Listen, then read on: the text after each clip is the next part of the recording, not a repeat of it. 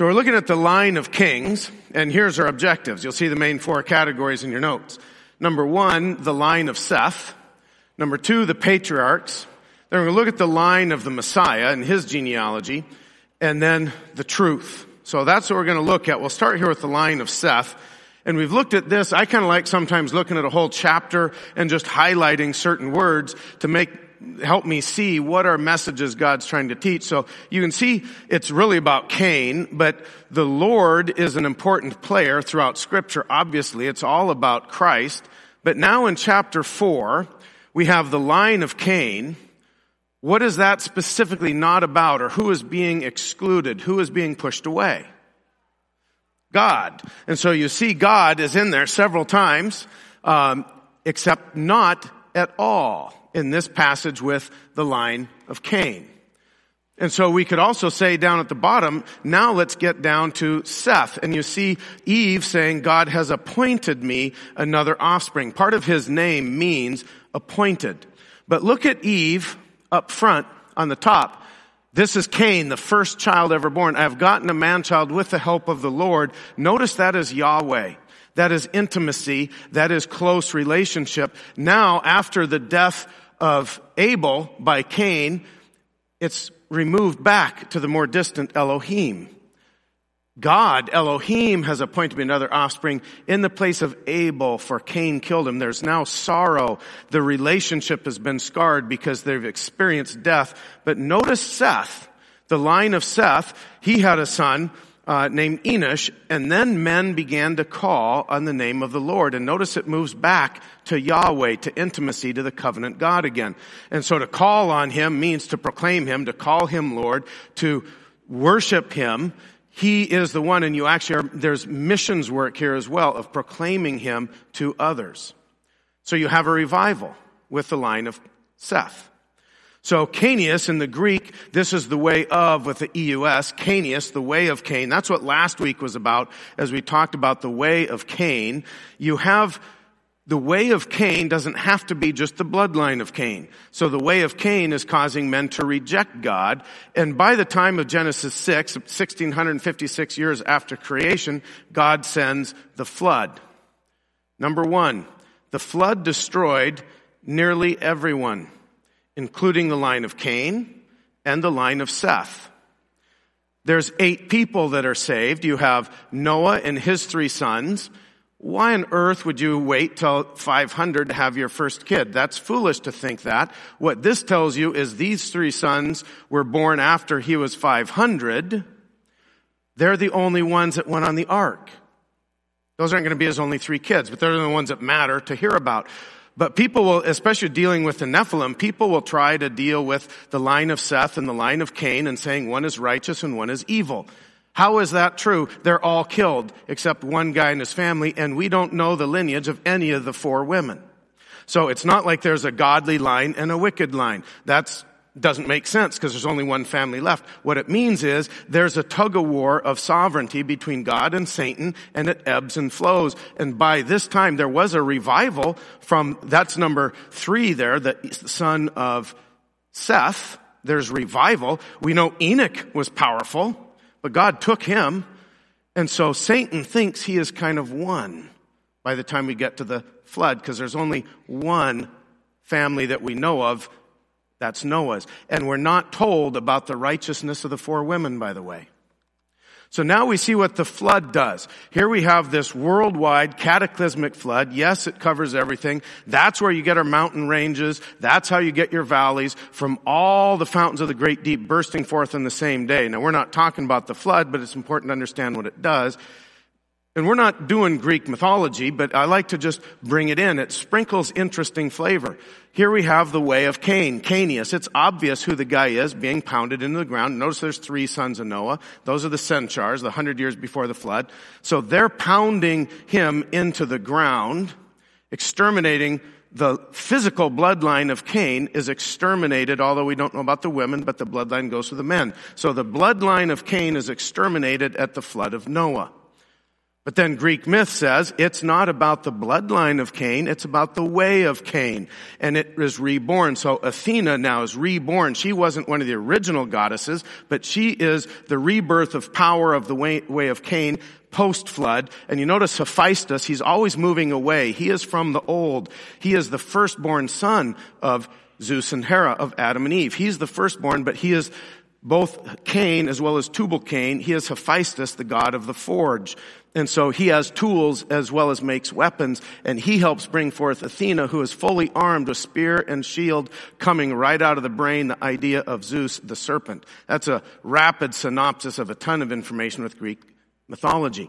And then we have the descendant of Hephaestus. So that is Erichthonios. So Hephaestus helps with this birth as well. And you notice it's from Gaia, the earth. So his seed is pounded into the ground at the flood. The line of Cain is physically exterminated. But we're now flipping around from the line of Cain's side, not talking it from the line from Yahweh believer side.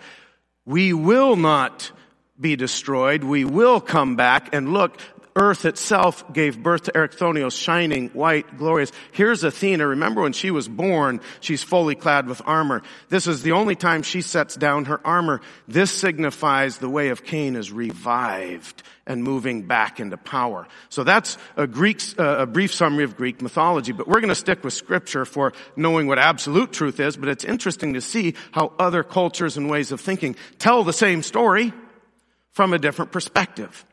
Now we have, after the flood, to the sons of Noah who came out of the ark were Shem, Ham, and Japheth. And what we're going to do is just focus on Shem. The Semites come from him, the son of Noah. So if you look at a simplified genealogy, you have Adam up here. Of course, Noah would have had more than 3 kids. Those are the 3 boys born after his age 500. And he had Shem, Ham, and Japheth. That's all you need to know about, because they're the only 3 that hopped on the ark with him. Then you have Shem. That's going to be the godly line where you get the word Semites is from Shem. And so you can move this up a little further and see now we're going to go down to Abraham. And then Abraham has 2 sons that are important. That would be Ishmael and Isaac. Isaac, the son of the promise. So the Lord said to Abram, go forth from your country. He changed his name later to Abraham. And from your relatives and from your father's house to the land which, you notice God is a goal-setting God. He's teleological. He sees the end from the beginning and he speaks the end into existence. I will. Those are definitive statements of an almighty God. And this is a unilateral covenant here. I will do several things. I will make you a great nation. I will bless you and make your name great. You'll be a blessing. I will bless those who bless you, and the one who curses you, I will curse. And this applies to nations. This has never been retracted. So you can ask, what's one of the ways America, yes, we have been a great nation. Yes, we're in decline. What's one of the bellwethers of that? How do we treat Israel? Very simple from Genesis 12. And in you, all the families of the earth will be blessed. So he's moving this as we're looking at the Messiah, which is promised in Genesis 3:15, the seed of the woman that will crush the serpent, it now gets crystallized. This will happen through the line of Abraham. From your descendants will come somebody who will bless all the earth. Number 2, through Abraham, all the families of the earth will be blessed. That's through Abraham. So principle number 1 that we started this class several weeks ago is very simple. God is sovereign. It's a very simple statement. Isaiah 46, remember the former things long past, for I am God. There is no other. I am God. There is no one like me. I declare the end from the beginning, from ancient times, things which have not been done, saying my purpose will be established and I will accomplish all my good pleasure. Look at this is what will be. Here's what I will accomplish. Notice when God makes a statement of sovereignty, he is inviting usurpers with what to do. If you don't think I'm sovereign, you think you are Lucifer. This defines Lucifer. I will be like the Most High. So the only way he can demonstrate that is by demolishing one statement of God. And he can even make it just kind of fall flat and not be powerful. Then Satan can legitimately say, look, I'm sovereign because I thwarted him. And the bloodlines are an amazing thing to look at, the efforts and attempts of Satan to destroy the bloodline that goes to the Messiah. But he always fails, but he comes close several times. And of course we have the crushing of the head of the serpent by feminine singular, the seed of the woman, her seed, but that hasn't happened yet back in Genesis. It's just still prophesied. But Satan does not want that one to come true, because that directly pertains to his demise. So now let's move to the patriarchs, and you could really spend a lot of time on the patriarchs. Here's the guys before the flood. There's 10 of them, 1,656 years when you add it up until the flood. You just look at Enoch. He's taken at age 365, preacher and teacher of righteousness. But when you look at this line, and he died, and he died, and he died, and he died, that refrain is repeated with all of them except Enoch. He was taken. He never did die. He was just translated up to heaven. So it's just hinting, now Adam has sinned. Now there is death in the world. You've seen the murder, Cain of Abel. But now everyone will die. But there's some kind of hope. Here's a guy that didn't. Yes, there is a way to get around death. And of course we see that through Christ. But it's just you see an interesting foreshadowing. Now here we see the patriarchs after the flood. This took a lot of time, and then we moved it to the widescreen. I had to go redo this thing, but this is by pixels. This is very accurate, magnified 400 times to get them straight. It takes a lot of time. So I had to shorten Noah. You look at Noah, the thing won't fit even on the widescreen. So Noah's 500 years is less than 200 here. That's the only one not drawn to scale. How do you get the millions of years of evolution in here? Or that slide I showed you, there is no way to put millions of years in these genealogies. It's absolutely impossible. There's the flood would happen. Actually, it should have been up here. I didn't put that line right. So let's look at Abraham.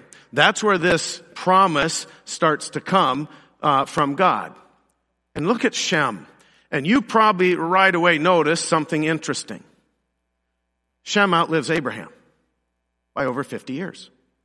That's an amazing thing. You can spend a lot of time just looking at things with this, but now let's look at Jacob. What's his other name? Israel. So you look at Israel, Shem lives to see Jacob. They're alive on the earth at the same time. Number 3, Shem outlives Abraham and could have known Jacob. Shem outlives Abraham. So now let's go to Joseph down at the bottom. And so Jacob had other sons. This is the name of the main firstborn son. But here Joseph is 91. Jacob is 91 when he has Joseph. He had his other sons before that, but Joseph is the one we're interested in here. Because Joseph goes down to Egypt. And Pharaoh sees, man, this guy is different. Pharaoh recognizes something is different about Joseph. He can interpret dreams. He has a spirit of a different God than the gods we worship here. Something's weird about that guy. And then there's the famine. Joseph knows how to solve it. And then he gets his family to come down from Canaan because you're going to starve up there. So the old man Abraham shows up now before Pharaoh. Then Joseph brought his father Jacob and presented him to Pharaoh. Jacob blessed Pharaoh. Pharaoh said to Jacob, how many years have you lived? Dude, you look old. Yeah, Jacob said to Pharaoh, the years of my sojourning are 130. He lived 147. This is 17 years before he dies. I'm 130 years old. Few and unpleasant have been the years of my life, nor have they attained to the years that my fathers lived during the days of their sojourning. And Jacob blessed Pharaoh and went out from his presence. And so we want to always think biblically and interconnect Scripture. And we know from Hebrews 7, and this gives us number 4. Without any dispute, the lesser is blessed by the greater. Well, who did the blessing here? Jacob did the blessing of who? Was that you? Jacob did the blessing of Pharaoh. In the Egyptian system, who is Pharaoh?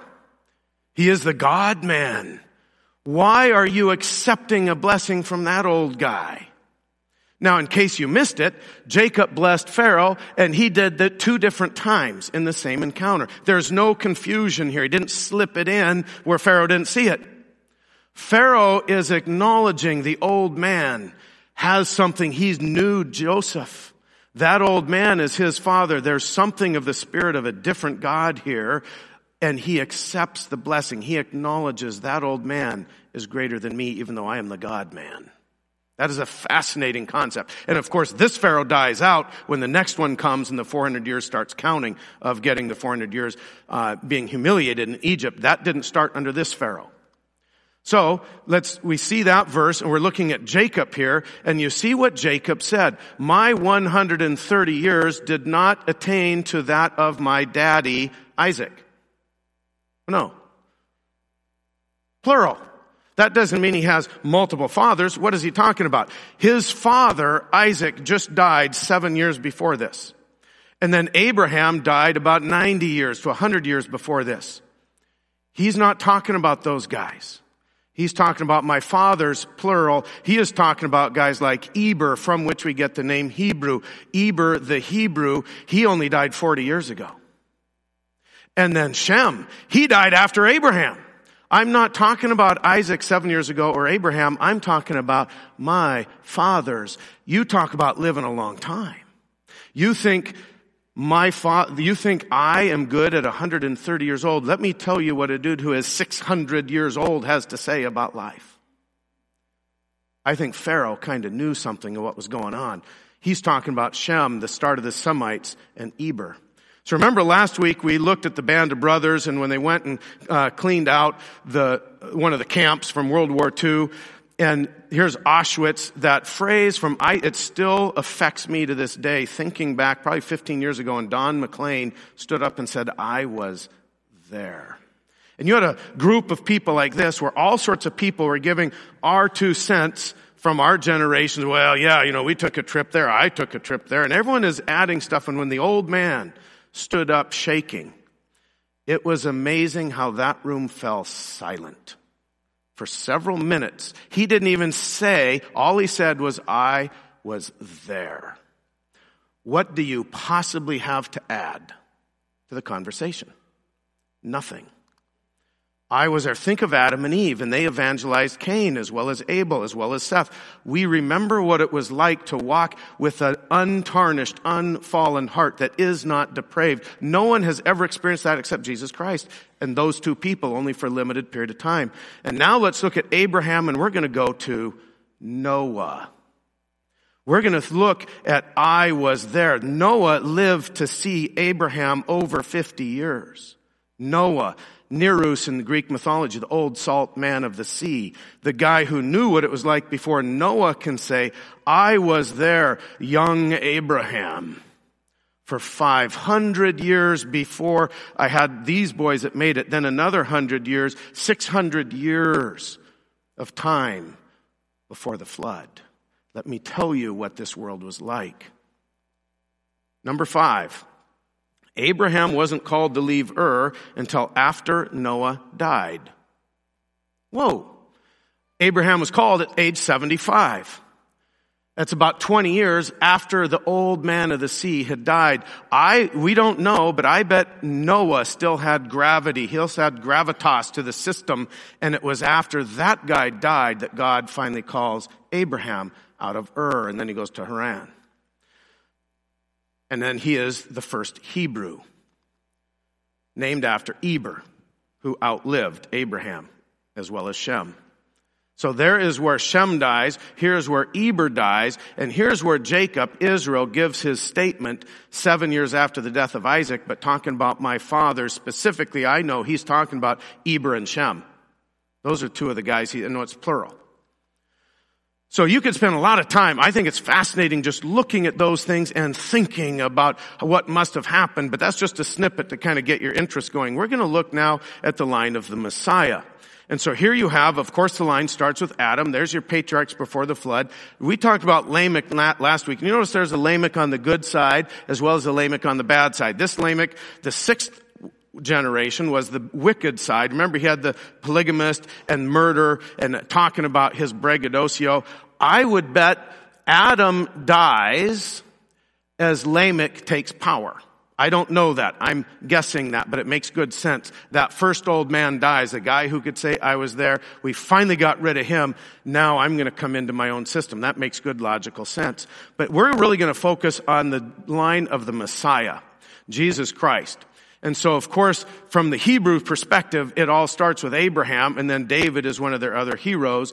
And we'll talk about this a little bit later, hopefully. But the old man Abraham sacrifices Isaac, and the angel of the Lord called Abraham a second time, and you see the story, but he ends up saying, your seed, in your seed, from your lineage. So we know back in Genesis 3:15, there's a seed of the woman somewhere, but we don't know which line it's going to come from, because Adam and Eve had multiple children. But then it's narrowed down at the flood. It has to come from Noah, and we're not sure which line, but the Bible is letting us know that Shem is this line, and from Shem, now you have Abraham, and now it's crystallized again. What God is doing is telling Satan, here's where it's coming. Go ahead and attack it. Go ahead and try to make this fall short.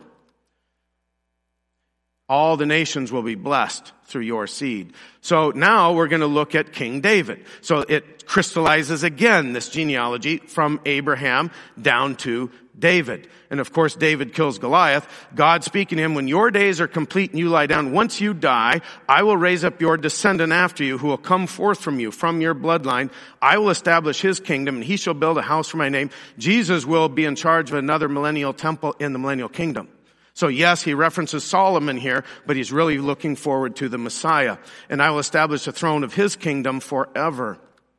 But my loving kindness shall not depart from him, as God took it away from Saul, whom I removed from before you. Your house and your kingdom shall endure forever. So there's a Davidic dynasty that will rule forever. That was given to Saul and pulled away from Saul because of his actions. And then he also lost the kingdom. We looked at some of that aspect last week. But it will be a descendant after you from your bloodline. That's who the Messiah will be. Number 6, God further narrows down the line from Abraham to David. Adam, Noah, Shem, Abraham, David. So now we see King David, but from King David, you look in the New Testament and you see there are two conflicting genealogies, and they're not the same names that go from David, connecting him to the Messiah, which we know, of course, is Jesus Christ. And so you might say, well, those are contradictory. What do you do when you see a contradiction in Scripture? You go back to the Scriptures to see and ask yourself, where did I make my mistake? Right? And so one simple one, we already alluded to it. Some passages will say they're in Egypt 400 years being afflicted. Others will say it's 430. And it even says to the day, the 400 years. So wait a minute. Is it 400 or 430? Well, there's 30 years there with the same Pharaoh where they're not afflicted. And they say, hey, here's the have the best of my land. So that's 430. He dies. Now you start the next 400. But you can superficially think you found an error in Scripture. Never think that. Always figure out, what am I missing? So we're going to look at the line from Matthew and the line from Luke, and we're going to realize that all Scripture is inspired by God, and it all serves a purpose, and it's each telling you different pieces of things, and it's our job to patch that together. So we're going to look at these two, Matthew on the one side and Luke over on the other. We'll start with Matthew. He is a Hebrew. What language do you think he's writing in? Hebrew. Who is he writing to? Hebrews. He's writing to the Jews. He is a legalist. He is a tax collector. He wants to know what is the legal ramifications of the law. That's what he's writing about. How about Luke? What kind of person is he? He's a physician by trade. That came from somewhere over there. He's a physician, but he is a Greek. So he's less interested in the Jewish small picture. He's looking at the big picture for all mankind, including Gentiles, and he is a physician. So he's less interested in the legal ramifications and more interested in the physical things, bloodline, virgin birth. Number 7, Matthew focuses on the legal line, whereas Luke focuses on the bloodline. So here you see a big picture of the genealogies going from from Adam down to Abraham to David, two different lines, a line of Mary and a line of Joseph that end up with the Christ. What does Luke do? So he is interested in the blood, not so much the legality. He starts, first chapter, here's the birth of John the Baptist, then right into the virgin birth. And notice those are much different, the way he treats the virgin birth. This physician is very interested in that. The virgin birth of Mary giving birth to Joseph. Or to Jesus. Would Jesus share her blood? Yeah, they got a placenta. That's how it's feeding. They got an umbilical cord. It's a natural birth. The conception was different. And he goes backwards all the way to Adam. All the blood relates to Adam. That's what Luke does. Matthew starts with Abraham, the Hebrew. So that's who he starts with, but then his highlight is David, but his first man is going to be Abraham. And then it's David, the king, with the right to rule on the throne. God gives him that right. And then it goes the line of the kings. Notice the crowns. It goes to Joseph, who is of the line of the kings, but he is not the father of David, but he's the legal father of David by adoption. So it's not a bloodline, but it's legally valid. So now you look at Abraham, the Hebrew, that's where Matthew is focused on. And so Matthew is writing in Hebrew to the Hebrews, to the Jews. He's the legalist. He starts with Abraham, and then he's interested in prophecy, but he's mostly interested in the prophecy to the right to rule the royal line, the throne of David, which for a couple hundred years was removed. They didn't have a legal king on the throne. The legal right to rule. Luke, the Greek, the physician, interested in the virgin birth, interested in the blood, he traces backwards by blood through Mary, back to David, but he's interested in going all the way to Adam. He too is interested in prophecy, but not just the prophecy to the Jews and the king. He's interested in the prophecy, the seed of the woman, and the big picture of the entire earth, getting rid of Satan and salvation to all. The Savior to all, not just the Jews. The physical bloodline. But you see how they both are complementary. These are not contradictory. He writes the line of Mary, whereas Matthew is writing the line of Joseph. Number 8. Matthew gives the line of Joseph. Luke gives the line of Mary. So here we see this messianic genealogy. Acts 17, and God hath made of one blood all nations of men, for to dwell on all the face of the earth. And God is in charge. He's sovereign about when they live and where they go. One blood, from one blood, you get all men. That means there is no racism. There is no different races. We're all the same race. We all come from Adam. And the word in the Greek is haima, one blood. There is one blood. Well, who is that? What was the one dude that started the bloodline? Adam. That's it. So it's Adam is the one guy in charge of who started the bloodline, was Adam. So let's just think for a minute. If evolution is true, you have some sort of out of Africa model. And then which of these dudes do you arbitrarily say, that's Adam? It's very interesting to watch them struggle with language, to watch them struggle with how humanity came to be. You're arbitrarily picking a dude to say it's Adam, but wait, there's more than one tribe. There's going to be numerous tribes. Which one do you say is Adam? Which hominid was Adam? There's all sorts of other hominids that would have different lines. Only Adams could go to Jesus. Therefore, just as through one man sin entered the world, and death through sin. So death spread to all men because all have sinned. One man. Singular, masculine. Who is that? Adam. How do you get evolution with this? With evolution, you have millions and billions of years of death and suffering before whichever guy you arbitrarily pick is Adam. It doesn't fit at all with Scripture. You can't harmonize them. We go to 1 Corinthians 15. For since by a man, singular, came death, by a man, singular, also came the resurrection of the dead. For as in Adam all die, so in Christ will all be made alive. And here you see the concept of the first Adam, and you'll read the last, but he is also the second. There is no third, fourth, fifth in the line. There's only two federal heads that have ever existed who had authority over the earth. One was Adam, the other was Jesus. The first one ruins it. The second one redoes it. When Satan tempts Christ, he says, authority has been handed over to me and I can give it to whomever I wish. Jesus never pulls a liar, liar, pants on fire card. He acknowledges that Satan has legal authority subordinate to God, handed over to him from Adam. There's only been two federal heads, those two. By a man came death. By a man comes the resurrection in Christ. And all will be made alive. All will be resurrected. Not all go to eternal heaven. You read in Revelation, the vast majority go to the lake of fire, but they still get resurrected first. Number 9. The first Adam brought death. The last Adam, the second Adam, brought life. opposites. So it starts with Adam, the first Adam, and it goes to Christ, the last Adam. Powerful concept of federal headship of creation. And of course, the Magi wouldn't be in the stable. They showed up nearly 2 years later. But this is just, we're picturing here the birth of Christ becoming manifest as a human.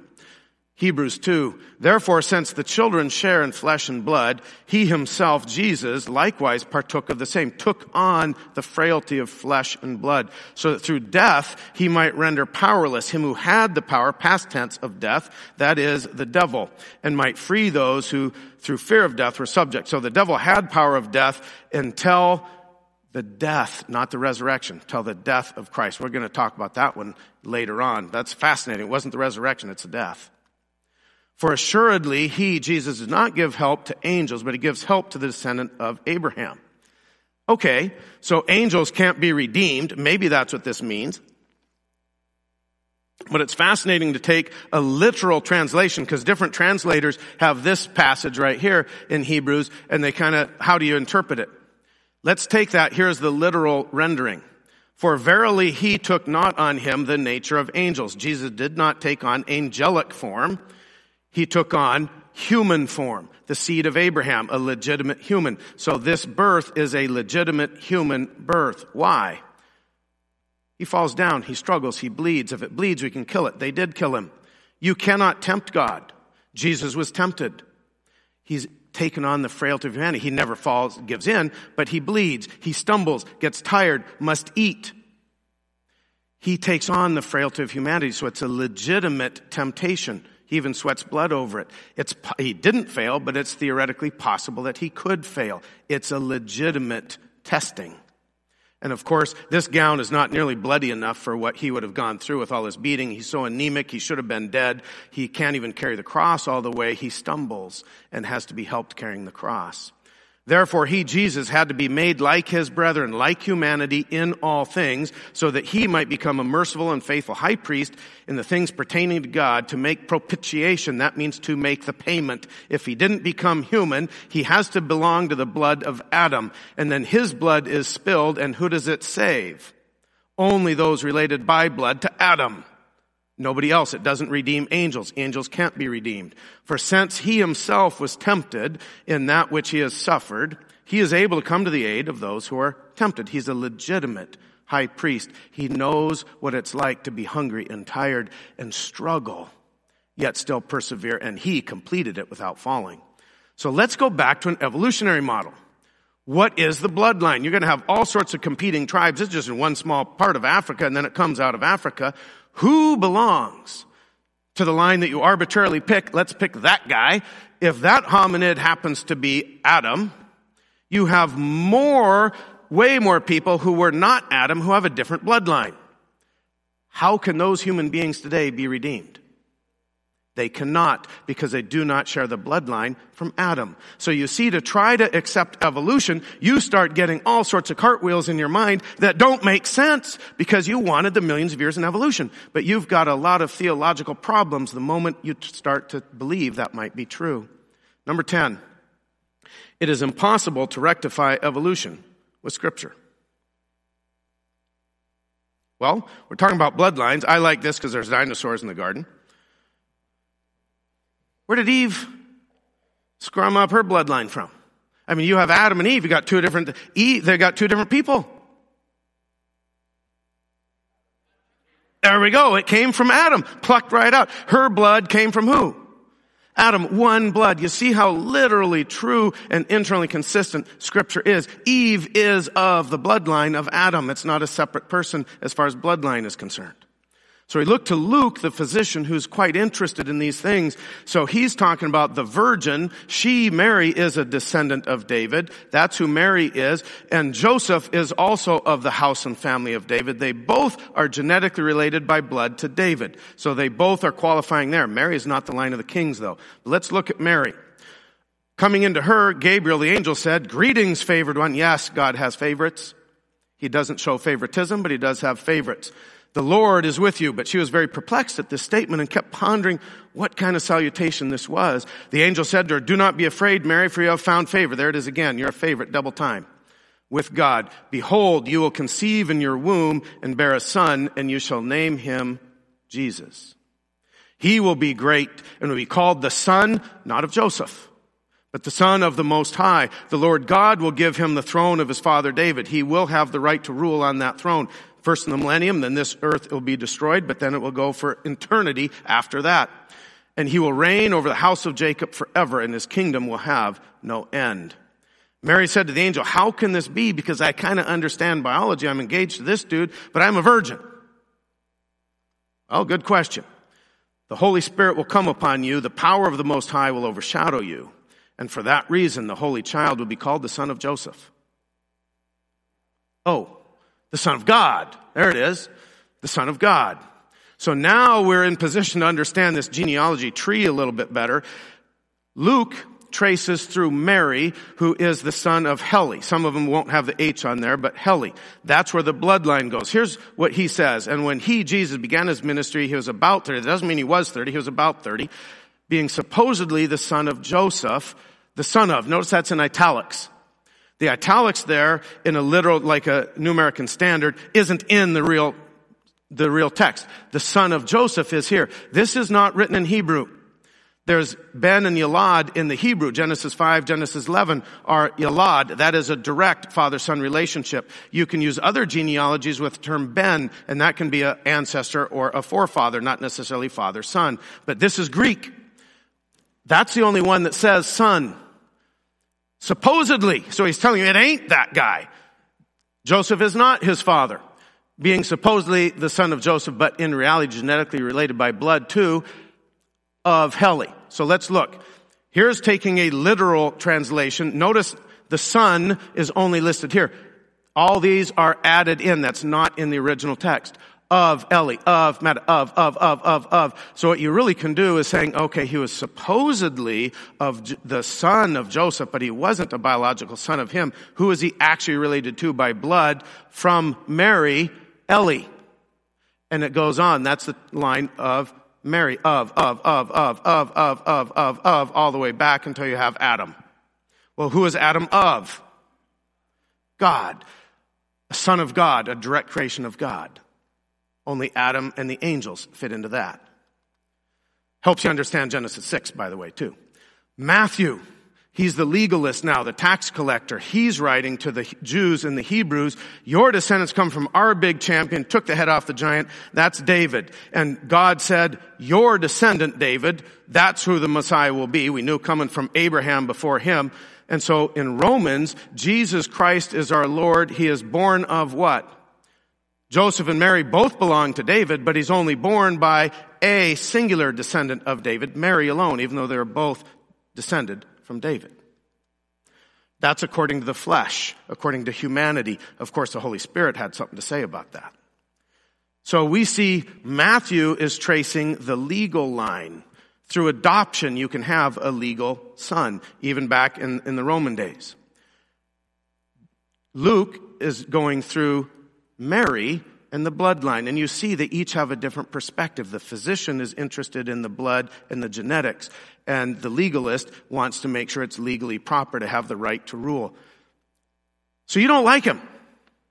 You're one of those, I don't like that guy that says he's the truth. How would you possibly disqualify Jesus on a technicality? It's very interesting. Well, you go back in time. What's the law? Let's go looking at the law. You don't like Christ. You want to get rid of Christ. You want to disqualify him. Back to Ezra and Nehemiah. This is after the Babylonian captivity. And then they start coming back. And there were those who came up. I just took all the names of the places out. And they were not able to give evidence of their fathers' households and their descendants. So there's an official genealogy. But then when they went to the captivity, some of the guys who were priests, well, John had it, and a couple guys couldn't proactively demonstrate that they had legal lineage of being a priest. Well, what happens to those guys? They're considered unclean, can't be a priest. And that happens more than twice in this Ezra Nehemiah segment.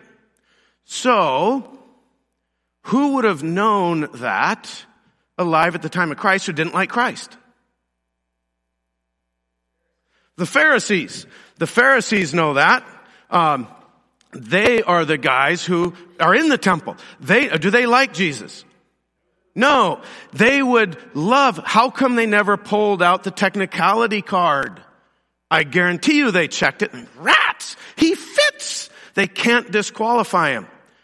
Christ is the last hope to be a Messiah. If you're a Jew living today and you reject Christ but you still believe the law, you can't manufacture another Messiah today. Why is that? What happened to the temple from Rome in 70 AD? It was destroyed. Well, what was housed in the temple? The genealogies. The genealogies were housed there. There is no human being alive today that can proactively demonstrate an official registry in the genealogy. It's been destroyed. Notice how God closes the door, but it kept open for thousands of years. So we look at the seed of the woman, and it's only in the New Testament that you talk about this is the only one of the virgin birth. All other seed is always the sperm of a male, except for Mary. It's this unique thing. In Matthew, Jacob was the father of Joseph, the husband of Mary, by whom, feminine singular, who was Jesus born from? Feminine singular, Mary. That's the only human part taking part in her birth. So that's special. And we would ask a question. Why go through all the trouble of having a virgin birth?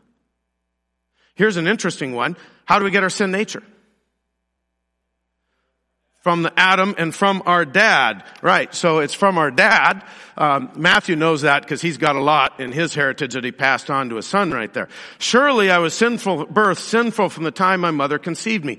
Life starts at conception, so does death. Very interesting. And so does sin nature.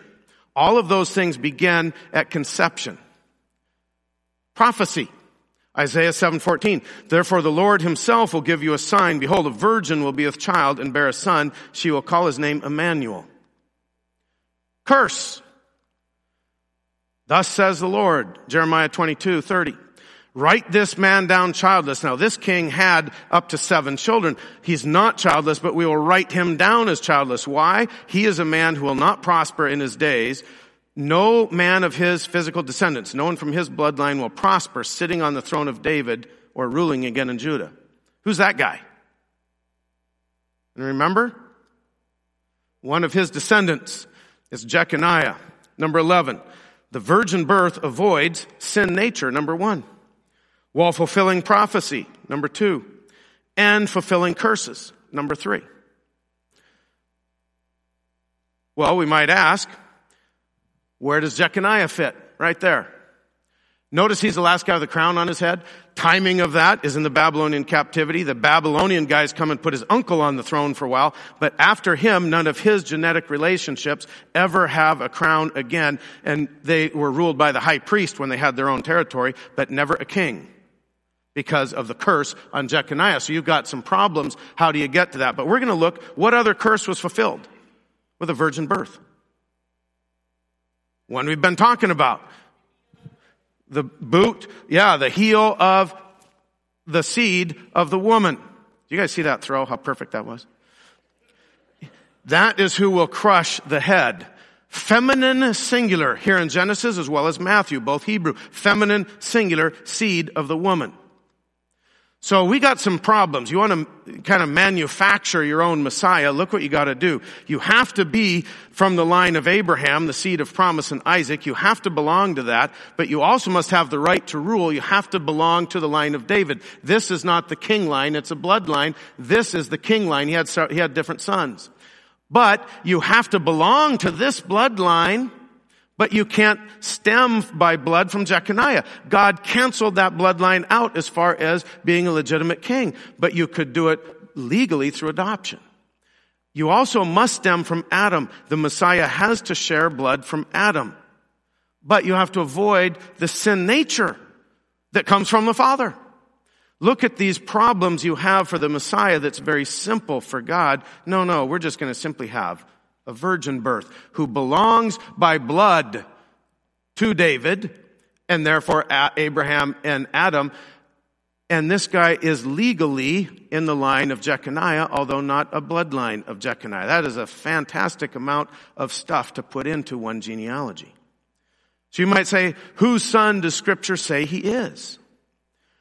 Notice the child and his mother. I'm just going to go fast through some of these in the yellow. The child and his mother. The child, it is never, take your son. When God speaks to Abraham, he says, take your son. He says it twice and go, whoa, your son, your son. No.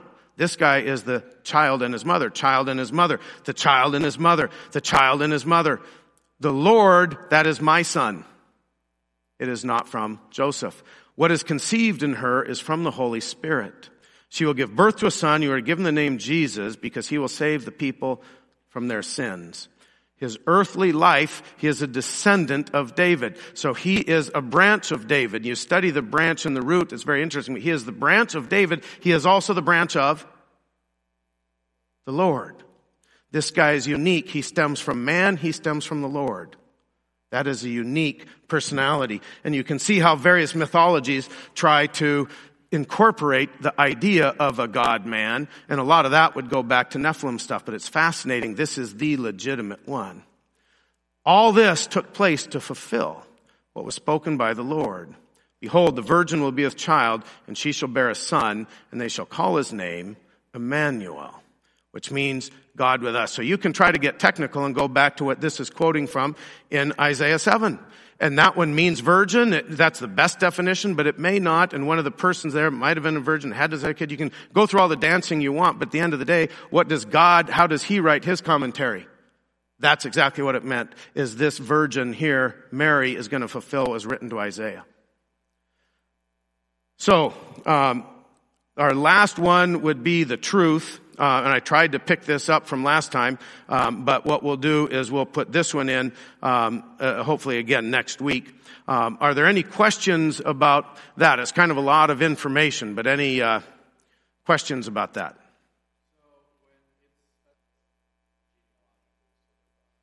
So the question is, what does it mean, seed of Abraham? You know, as Hebrew says the same thing. You took on the seed of Abraham. So Jesus has no connection to male seed or sperm, but he has connection to the bloodline of that. And so here's the single line. And so you see that starts with the son of promise of Isaac. So any other son still belongs to the seed, in that case, a physical descendant of Abraham, but it's irrelevant. You did that on your own. This is what God is doing, is the seed of Abraham. And that's this line. He belongs to the line, but then they make it very clear in the New Testament, he is of the line, but he took no sperm from any human. And they go on in great care to tell you, Joseph, that engagement is a year. It is called a divorce. And why do they do that? One of the reasons they have a year-long deal is, hey, is she getting pregnant early? It's obvious. You can hide that. You can maybe pull a 2-month deal on that, but do it for a year. So it is a legal betrothal period, and you have a heavy fee that you pay for this, so it's a financial deal as well. And so, boy, to have a divorce, but what it is you're legally married, but you haven't consummated the marriage with a sexual union yet. And that goes for a year, and that's the period of time that Mary now gets pregnant, is during that 1-year betrothal period. Now, Joseph, he was thinking, he's pondering it in his heart. So he's thinking, do I put her away quietly or I'd make a spectacle? But I love the girl, and he was a righteous man, so he's following what it says to do in the law. He has to divorce her. He's trying to figure out how to do this. While he's pondering that, he gets the vision from the angel. This is from the Holy Spirit. It is, Joseph, son of David. You are putting yourself into a context. It is not about you. We're talking about David. We're talking something that predates you, that's way bigger than you. You are a speck. But this is from no human man. You know she's pregnant. She says it was nobody. She says it was him. And now I am confirming it is him. And Joseph never slept with her. So they go through great pains to tell you through the entire betrothal period and up until after the birth of Christ did Joseph then have relations. And yes, they had other children. Some of the people try to say they're listed in the Bible. But that would be the best way I would try to answer that. Yes, it's the seed, and that gives you the family, but there's crystal clear exception made. They're all from the seed and the seed and the seed and the seed and the seed, but there is no seed of a male here. There is no sin nature. And you might debate that, but then it's simple to do what Scripture says. Now we evaluate the life of Jesus. Does he fulfill what you might think, Son of man, but Son of God. Does he do that well, or does he stumble? Does he fall? Can you point out problems? Can you point out the discrepancy? And then he is raised up by a resurrection and declared to be, at that point in time, now he is the Son of God. That's one of the statements. His resurrection declares him to be the Son of God. So his life and his death create an obvious exception from this issue of the seed of a man. We better pray so we can clear out. Dear Lord, I just thank you for loving us. Thank you that your word is so true and so internally consistent and so simple. I just pray, Lord, that we will search your word for truth, base our life on it, and that we will yield to you like Mary, who's given this amazing message, but that is nearly a death sentence for somebody in that culture. And she sings out praises, quoting the Old Testament multiple times in her song. She was a favorite. She had your word in her heart. Help us to be like that, Lord. Amen.